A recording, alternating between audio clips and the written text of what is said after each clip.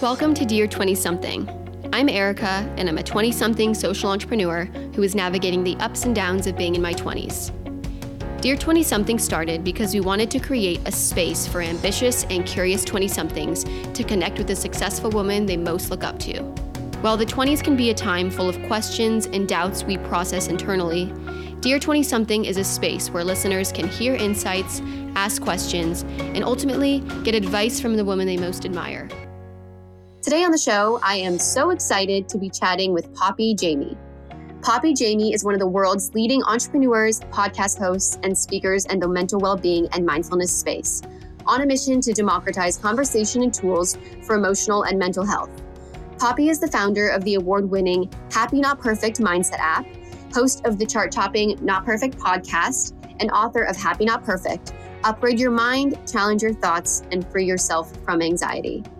Poppy kicked off her career while studying at the London School of Economics when she became the youngest television host at ITN.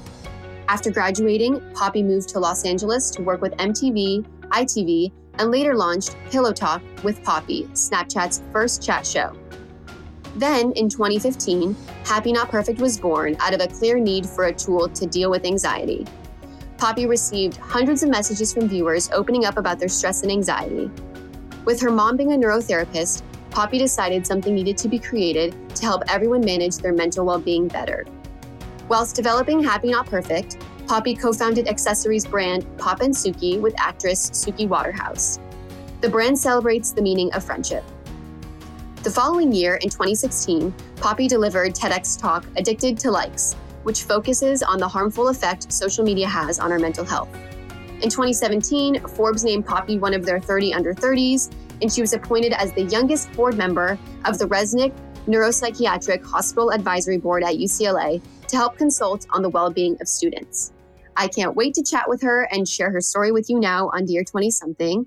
Please welcome Poppy Jamie. Hi, Poppy. Hey, how are you? I'm good. Thank you so much for being here. Thank you so much for having me. Awesome. Well, we're happy you're here. So we like to start every show with a fun question, something light, and then we will get into your 20s. So what is something new you learned this week? It can be maybe a new business or app or something that you're excited about, maybe a conversation you had with someone. What is something new that you learned this week? Oh, gosh, I've learned so much because I'm recording for the next season of my podcast. So I think it would have to be something about love from this amazing author called Natasha Lunn. And she writes in her book that you don't necessarily fall in love, but actually you build love. And there is this like cultural narrative, and Disney is partly to blame here, where we kind of being conditioned to think that suddenly we're going to be struck by this love moment and fall desperately deeply into love. But actually, sometimes that can lead us into situations that maybe not serve us to our greatest benefit.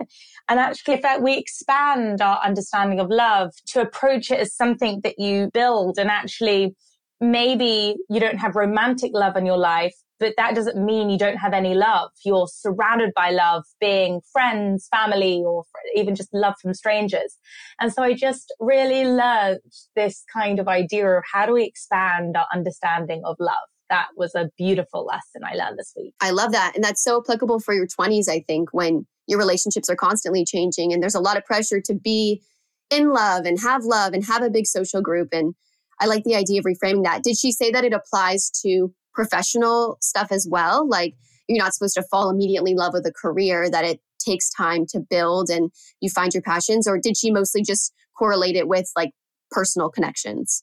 No, absolutely all of it. It was the same with career. I think we can panic when suddenly we haven't found that career that we feel totally passionate about and suddenly assume that we're failures just because we haven't found it at a certain age. But actually, when we expand, just to echo your point and how you beautifully brought it into the workplace, it's so true. It's if we see it as more of a gentle building, I think we allow ourselves to journey a bit more through life rather than constantly looking for these finish lines of, yes, I'm obsessed with this. Yes, I love this. Yes, I know I'm doing exactly the right thing kind of approach. Yeah, it makes it less black and white, which I think some people, like I'll speak for myself, it's very easy for me to make things very black and white, but it lets you live in the gray and not be so 100% and 0% on everything. So I love that. Well, thank you for sharing. I really appreciate it. So we're going to start at the very beginning. We're going to take it way back. So when you were younger, what did you want to be when you grew up? When I was younger, I wanted to be a television host because at the age of 6, I remember turning on the television and just thinking, oh, I would love to be that person. Almost, they were like teachers for the world, because there was this one show in England that you'd watch every day and you'd always learn new things. It was for half an hour.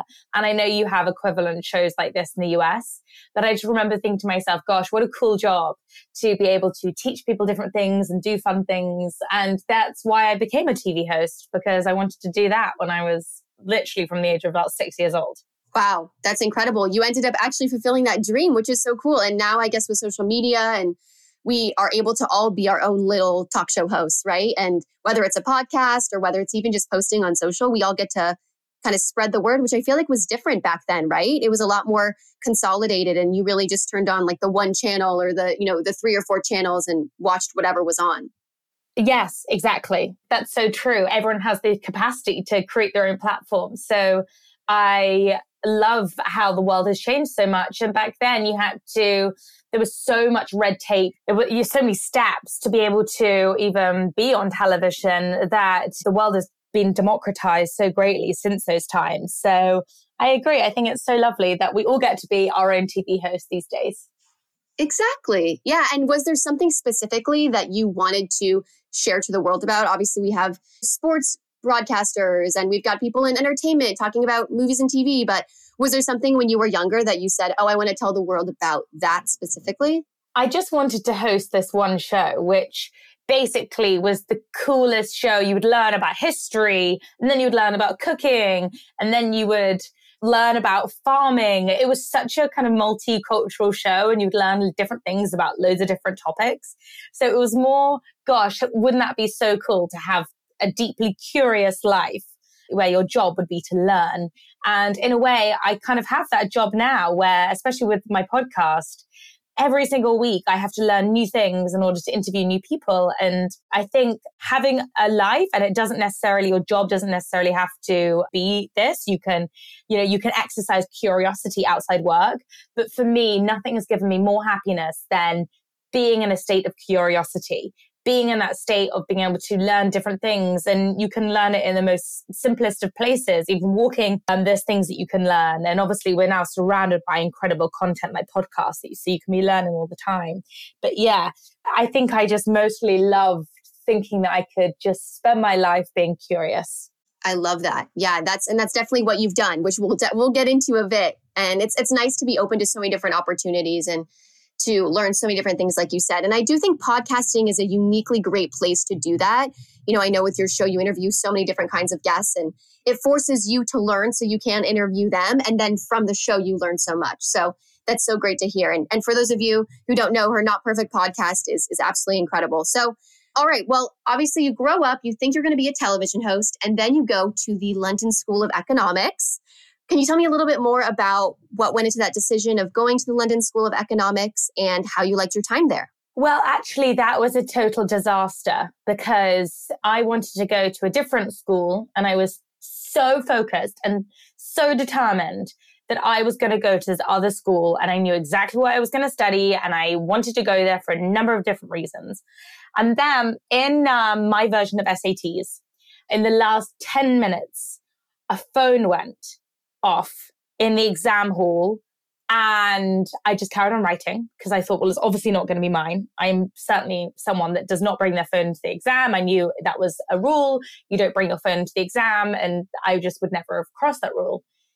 And the phone kept ringing, and the phone kept ringing. And suddenly I realized that I had accidentally brought my phone in to the exam hall, and I just got disqualified from my last exams, which totally turned my life upside down, and I was forced to not go to the school I wanted to go to because I obviously didn't get the grades because I had to take a year out to redo all of my exams again. And I was having a total life breakdown moment because I had worked every hour under the sun to ensure that I could get the grades that I wanted to go to the school that I wanted. And life showed me that sometimes it doesn't matter how hard we try or all the precautions we put in, sometimes life has a better and bigger plan for us. I was quite young when I had to learn that very painful lesson of when the gap between reality and expectation, and when that gap is very big, you can feel extremely stressed. And so I was forced to take this year out against my will, but I did. And it turned into one of the best years of my life. And then I reapplied to go to the London School of Economics to study politics. And that's when I became a TV presenter when I was at school. And thank God that my phone went off, because I would have gone to school outside of London. So it meant I wouldn't have been able to be a TV host and go to university at the same time. And so in a way, it was the best early lesson that disasters can often be the greatest blessings in disguise. And then I carried on at London School of Economics and I graduated and I was able to TV host all the way through. Wow, that is heartbreaking. My heart is hurting for you because you had the best of intentions and your phone goes off, which, oh, you wish you could talk your way out of something like that. Like, oh, that was such a mistake. You know, I didn't mean to. I promise I'm not cheating or anything. And sometimes it's just bad circumstances. But talk about looking at it from, you know, a gratitude lens. That's really awesome. And I'm obviously, like you said, things really did work out. And, you know, you took that gap year, you reapplied, and then you were able to be a host, which if you weren't in London, that wouldn't have been possible. Can you tell me a little bit more about that gap year as well? You know, I'm sure you were obviously so upset when you had to retake everything. Did you do any other work experiences or gain some new insights, or were you really just focused on retaking a lot of your exams during that year before you went off to the London school? So I really wanted to get a job. I love working, I guess. And so for me, having a job was the best thing ever, because you can study and study and study, but nothing teaches you more than actually just getting a job, even if it's a job that you don't particularly want, just working with other people. And so I got a job, and I then also did a bit of traveling, which I never would have done because I would have probably always been hesitant to take that time out of my career. So I traveled all through Asia, and I just had a moment where I was able to be my age, because I think there's a cultural rush for everyone to grow up really quickly and think they've got their life all sorted out. And this was life giving me a pause button. And it said, you know, be 18, go and be 18, or just be your age. Like, allow yourself to have fun, allow yourself to adventure, allow yourself to not have such fixed goals, which I had done since I was about 12 years old. I was a total goal setting workaholic. And this year was just the most amazing year in teaching me about life, because life often happens when we're not really focused on it. And then I made a totally new group of friends, which again was really important, because sometimes you can get stuck with friends that you just happen to go to school with when, you know, young, like college with, and you're friends because of proximity, not because you've chosen to be friends with them. You're just there at the same school. And so you're like, oh, okay, we're going to be friends. But actually getting to an age where I was choosing who I'd want to spend my time with was again, really, I learned a lot about myself, and it was amazing to have that time. Yeah, that sounds extremely valuable. And letting yourself have fun when you otherwise hadn't sounds like you must have learned a lot and you were able to meet a lot of friends. And I know as you went throughout your career, you were always the youngest to do things. So you continued to achieve and you continued to do things and set, you know, obviously high goals, but you gave yourself that time. What is your advice for people who maybe do have that same kind of workaholic, lots of fixed goals mindset that you had? Maybe they are 18, maybe they're 25 and they're working. What is your advice for them about taking time off, having fun, meeting new friends, when they probably have this competing side that was pushing them to do more and want to be better and achieve things and be the youngest? Well, I would say that life is like snakes and ladders. And I think you guys call it chutes and ladders in the States. And it's that board game where you roll a dice and you go 5 places, and then suddenly you hit a ladder and you're like, woohoo, I skipped 10. And then you're like, I'm the youngest person to do everything. This is amazing. Yay for me. And then you roll the dice again and you go 2 spaces, and then you hit a shoot or a snake and you go back to block 3.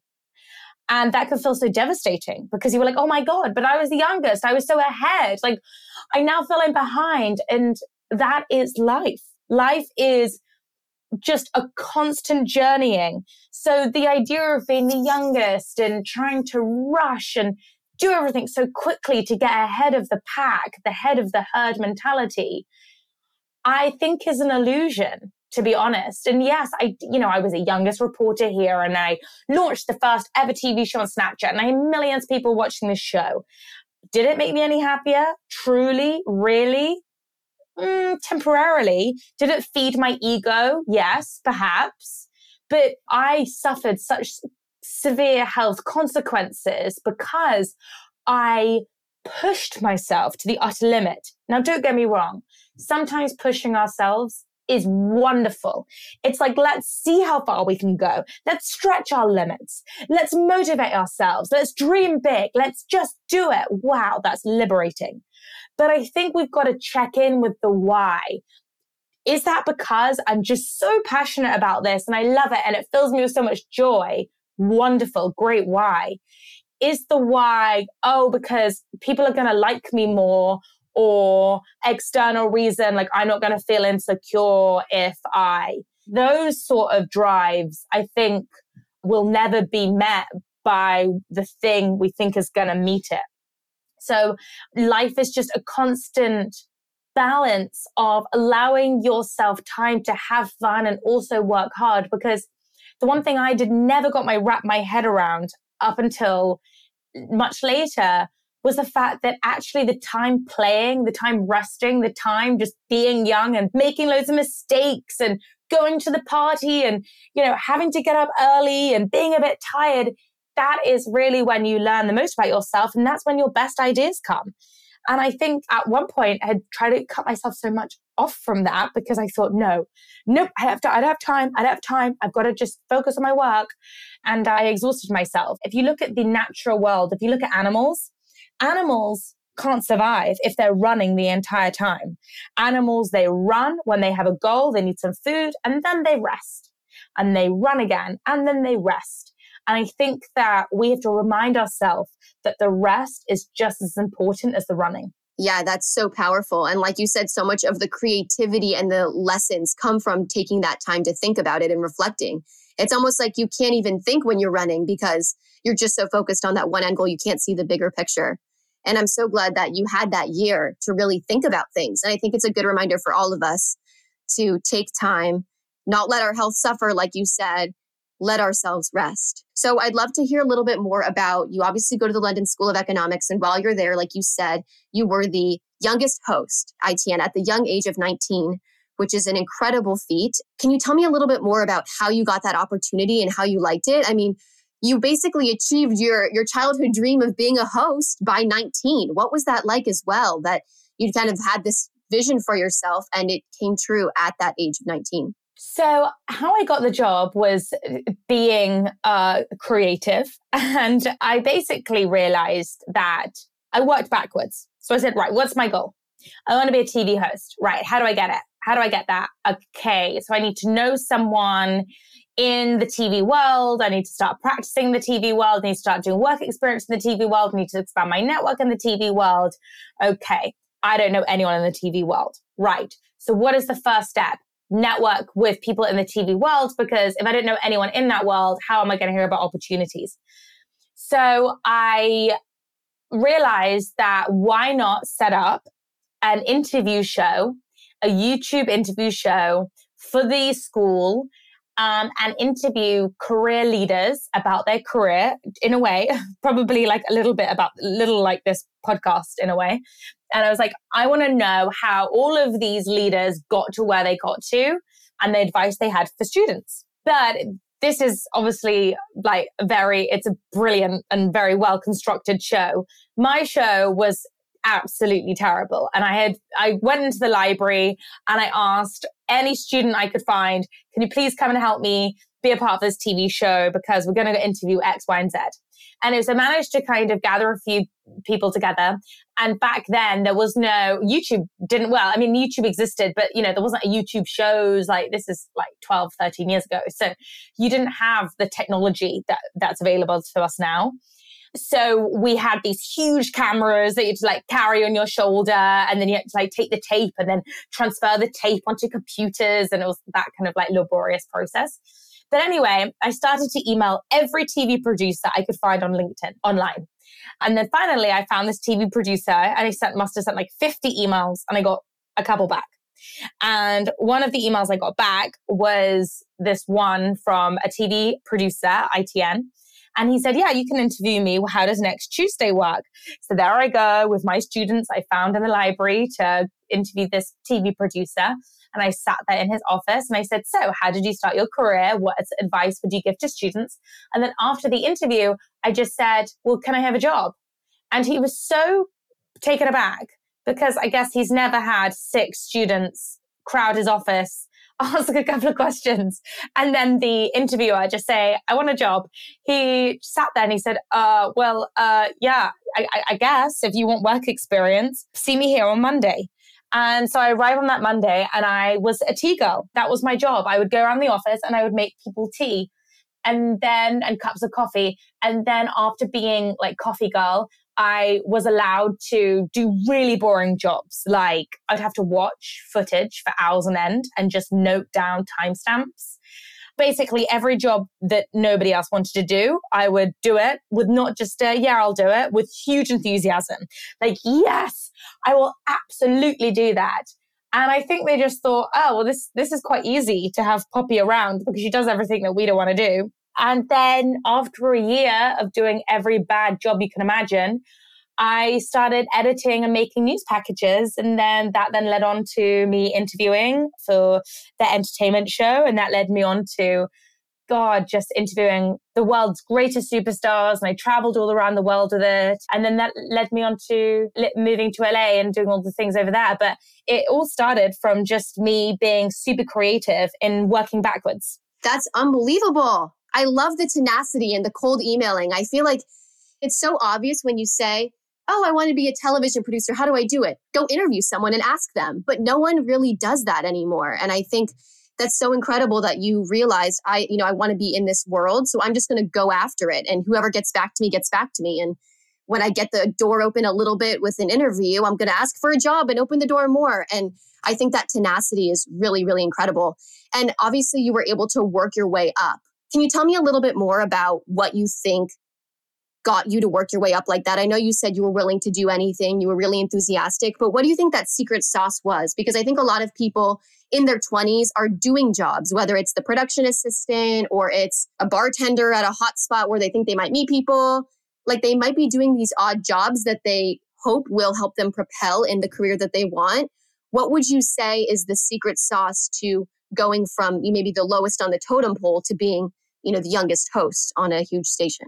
I would say that nothing is too great, and also be an entrepreneur. So even when you're in the job, don't just wait for instruction. Say, oh, I was thinking about doing this. Can I do it? It's being tenacious even when you're in the job. So it's big smiles. It's absolutely, yes, of course, I'll do anything. And then going the extra mile.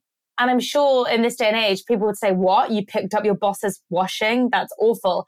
But you know what? I was pleased to pick up the washing because that meant I could have a relationship with them. It meant that I had like more time to talk to them. It meant that I could ask questions and learn from them. Again, even when I wasn't coffee girl anymore, I was okay still getting everybody coffee. And so I think there's a humility to it where you're just so eager to learn, because I was so excited about the thought of progressing that I was willing to be the lowest on the totem pole. And I was proud of that. And I think sometimes that's missed.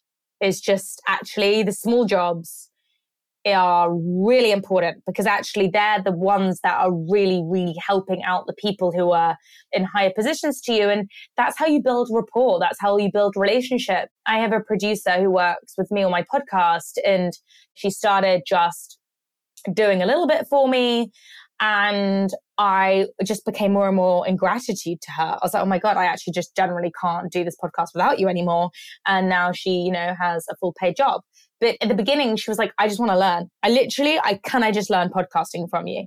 And I just think that kind of enthusiasm and just energy is so appreciated. That's, I think, the secret sauce. I don't think there's much secret or magicness about it. I think it's quite easy. It's just remembering to do it. Yeah, it's having the right mindset, like you said. And I love this idea of humility as you move up. So still being willing to get the coffee and nothing being too low for you, which sounds like you've continued throughout your career. And that's helped you be the youngest in all these things because people are so excited to reward and promote and bring up someone who is still very humble. Okay, so you're at ITN, you've made it, you've done the thing, and then you decide to move to LA and work for some stations and companies over here. Can you tell me a little bit more about what brought you to LA and how you liked your roles here? I just knew I had this kind of gut instinct that I really wanted to be in America. And I think it's because I always loved the mentality that I think underpins your culture, which is kind of anyone can do anything. And in England, there is less of that culture. And so I was just excited to go there and explore. And again, when you are looking outwards and not sucked in by your phone, insanely serendipitous, magical things can happen. And so I was planned my trip to America, and I was on a train in England to a friend's house in the countryside from London. And I just started talking to the person next to me. And she turned out to be American and she lived in LA. And I said, oh, that's so funny. I'm coming to LA next week. I'm a TV host. And she said, oh, that's so funny. I work for MTV. And I said, oh my gosh, no way. Can I take your email? She said, sure. So this random stranger I met on a train, I email her the first day I get to LA. And she said, yeah, sure, come to my office. And that was literally my break, because she introduced me to all the MTV team. They introduced me to MTV International. And then I started reporting on all the MTV award shows. But it was, don't get me wrong, it was a struggle. I was constantly having to fly back to the UK to work more in the UK to make money. So that meant that I could afford to live in the US. And I had to go through all the visa process. So it wasn't easy. It wasn't like I just suddenly met someone and it happened. But it also was deeply magical that out of total nowhere, I was guided in this amazing, amazing way. That's unbelievable, the serendipity of it. But it probably was, like you said, because you weren't looking at your phone and you were making small talk and having conversations with people around you, which doesn't happen often. And then when she gave you her email, instead of just saying, oh, nah, she probably didn't mean to, or she probably doesn't want to hear from me, you took her up on it. And you said, okay, great, I'll email you first thing, which I think, again, shows that you will take initiative. And when people give you a small opening, you're going to make it much wider, which is really incredible. Can you tell me a little bit more about your roles at MTV International? You said you were continuing to do hosting work. How did you like that? And what kind of hosting gigs did you do? And can you tell me a little bit more about your role? Yeah, so I did the VMAs, I did the AMAs, I did all those huge award shows, basically. And I would interview everybody on the red carpet. So it was red carpet hosting. And I mean, it was really fabulous. I have to say, it was so fabulous. I loved it. I knew I didn't want to do it forever, but it was so fun for that period of time. Absolutely. And it was your childhood dream fulfilled to be really making it. Red carpet hosting is the ultimate. You're doing your hosting gigs in LA. You're making it work, like you said, not easy, but flying back from LA, UK. And then you get this bout of entrepreneurship and you start a very well-known Pop and Suki contemporary accessories brand. Can you tell me a little bit more about how that came to be and what led you to decide to start a business, which is obviously a huge undertaking? Yeah, so I just moved to LA. I had no friends because most of my friends hadn't moved. And so I think I knew maybe one or two people in LA. And my friend had invited me to this dinner where a bunch of different people from a bunch of Brits were going to be, because it was some fashion dinner.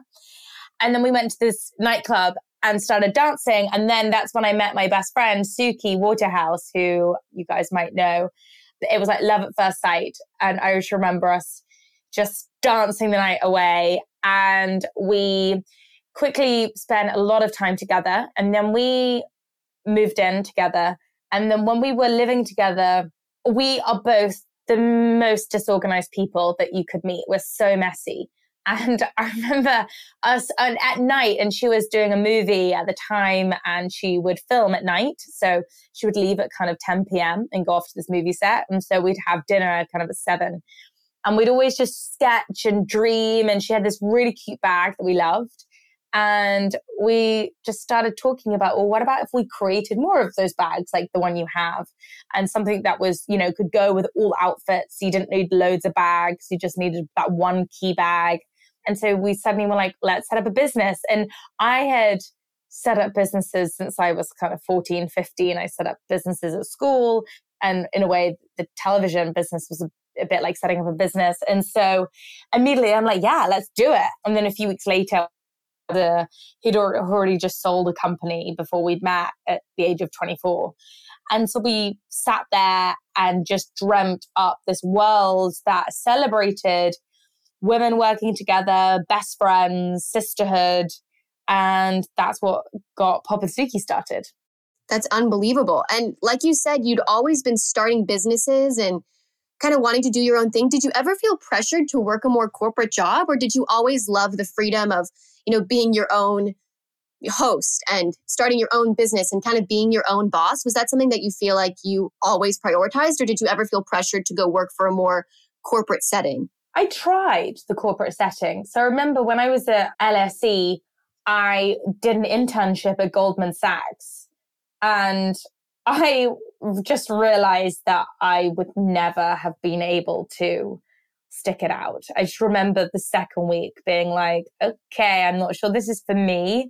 And, it didn't light me up. Like the hosting lit me up, and it didn't make me excited to go to work. And I then didn't really think about it because I wasn't really chasing after money. If the corporate world to me was if I wanted something a bit more financially secure, because I was kind of, I guess, on this journey of, and so excited about the career evolving. And I just loved interviewing people so much. So in a way, my passion for what I loved totally blinded me to the benefits of a corporate job. And corporate jobs are brilliant, and they are changing so much from what they were. They are providing and allowing people so much more flexibility, and they're allowing for people to bring their creativity. I mean, they want people to bring their creativity into them. But for where I was then, I remembered it was not even a consideration after I started TV hosting. I was like, we're off. And again, I don't even think I quite realized what I was doing when I set up Pop and Suki. Like Suki and I didn't sit there saying, oh, we want to create a global accessories brand that we're going to launch in China in 2 years. We just were like, oh my God, wouldn't it be cool? Oh, wow, there's nothing like this out there. Oh, wow, what if we put people's names on it? We were just loving the process and weren't really thinking about the outcome. I love that. And I think that that's the secret. Like you said, it's just learning to love it and not caring so much about how it turns out. And then who knows, maybe it'll turn into a massive global brand and it'll be super successful. But it's this love of learning, like you talked about at the beginning, that hopefully can guide a lot of what people do. And you obviously went on to start Happy Not Perfect, which was another, major global empire. And can you tell me a little bit more about how you've liked entrepreneurship? I mean, you obviously Pop and Suki, you built into a major, major brand. Then you created Happy Not Perfect. How have you enjoyed that, being an entrepreneur and putting things out in the world and sort of seeing, is this going to take off? How are people going to like it? It's terrifying. Entrepreneurship is extremely glamorized, and it is one of the hardest things that you can do. My father's an entrepreneur, so I guess that was a big influence for me. And my whole family has a mentality, which is, well, just go and do it. Like if you like something, if you think it's something would be liked by other people, go do it. Go find a way to do it. So the mentality has been with me for so long, but that doesn't mean to say it's not difficult. Before any launch, even when I was launching my book a few months ago, I had that same worry. And luckily now I've got much better coping mechanisms and I can really manage the anxiety. But, you get nervous. You've got no idea how people are going to receive it. People, I think, are under the illusion that, well, if I'm an entrepreneur, I don't have a boss.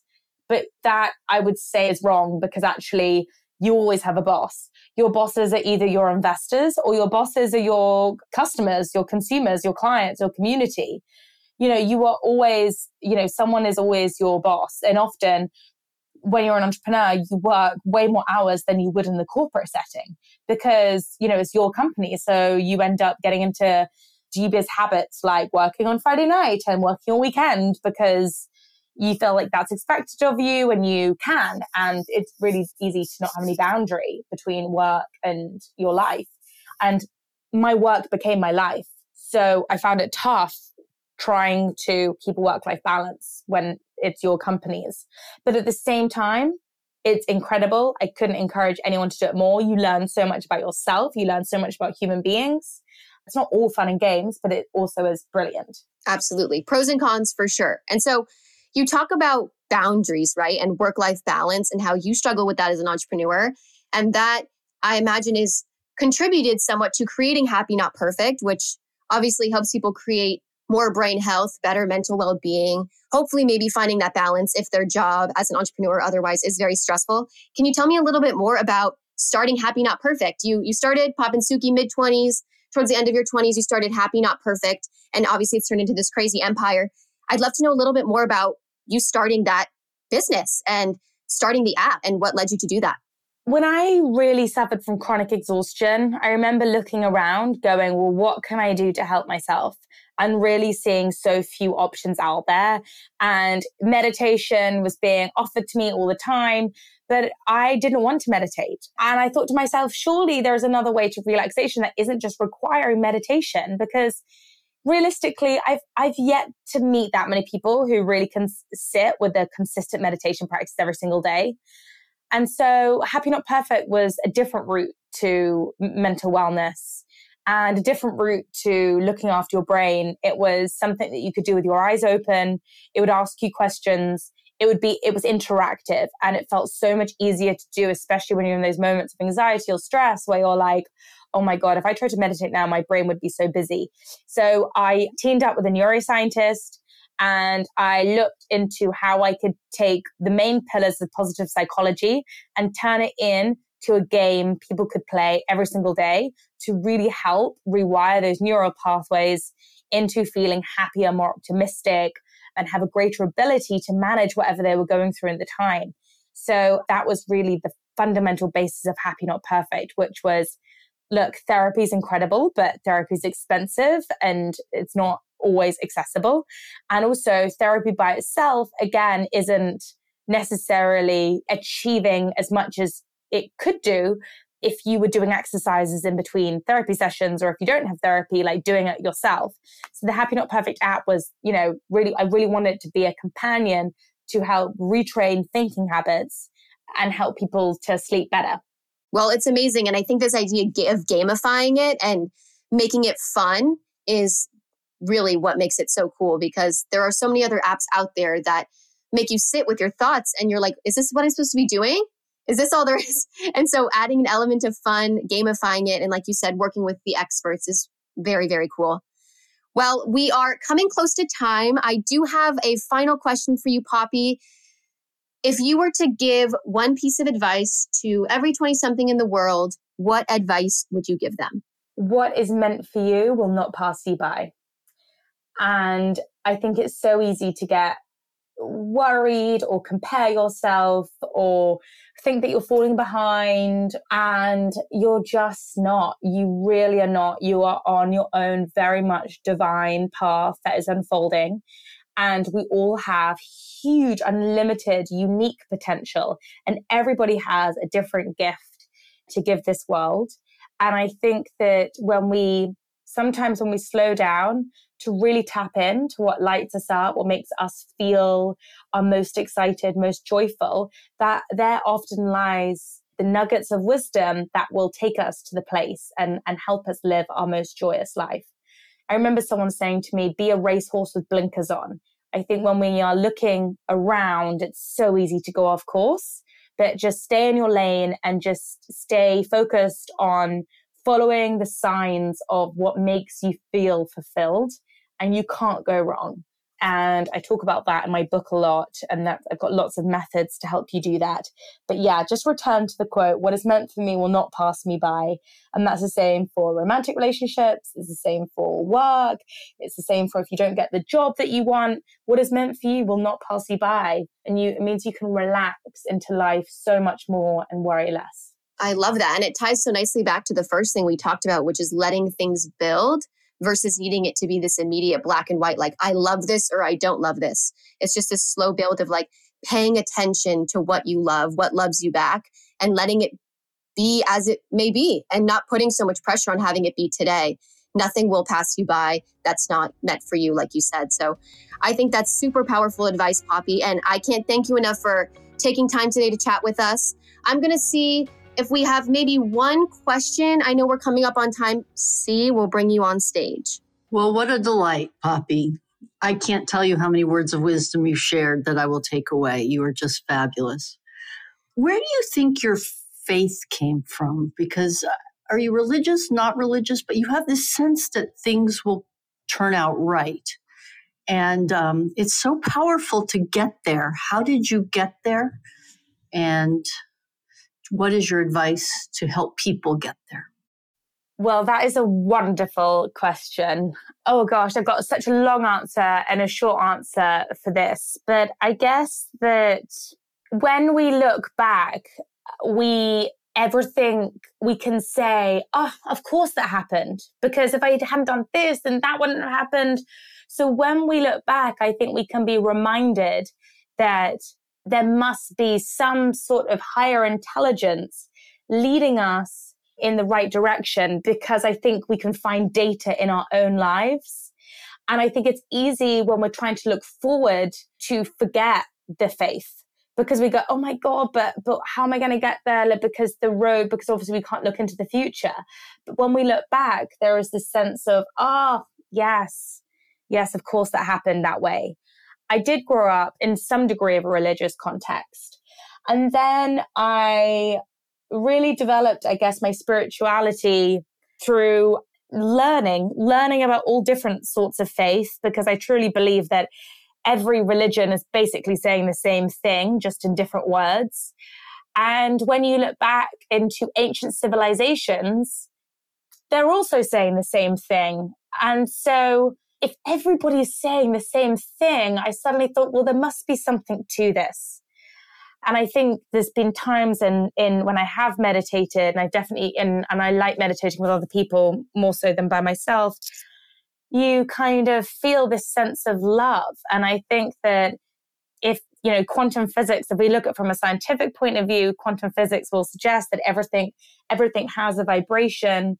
And this love vibration, that when we are feeling it, feels so good, that I think it's just been this unfolding spirituality that has strengthened over the years as I've studied more. And so, yeah, I hope that answers your question, but I could say a lot more, but I truly believe that we live in a compassionate and love-filled world. And when we connect to being the most compassionate version of ourselves, we can tap into that kind of higher intelligence. Thank you, Poppy. Thanks for sharing that. Such a great question, C. Poppy, thank you so much for taking the time to chat with us today.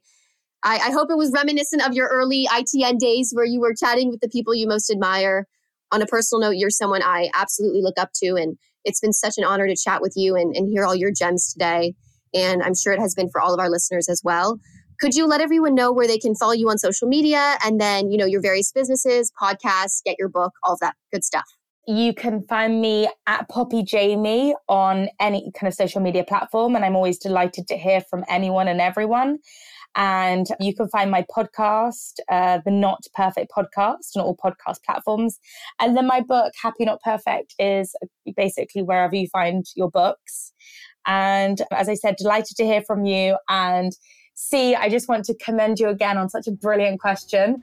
I'm going to ponder that for the rest of the day so I can have a bit more of an eloquent answer for you. But I'm reflecting on it now and I'm like, there's a feeling, and even in groups like this, and thank you, Erica, for putting together such a wonderful group. It's been such a pleasure chatting to you. Thank you so much. Yeah, I know I have to think about that question too now. I'm like, it's really a good one. All right, well, if you guys enjoyed this conversation, please give us a follow over at Dear 20-something on Instagram and subscribe, rate, and review anywhere you get podcasts.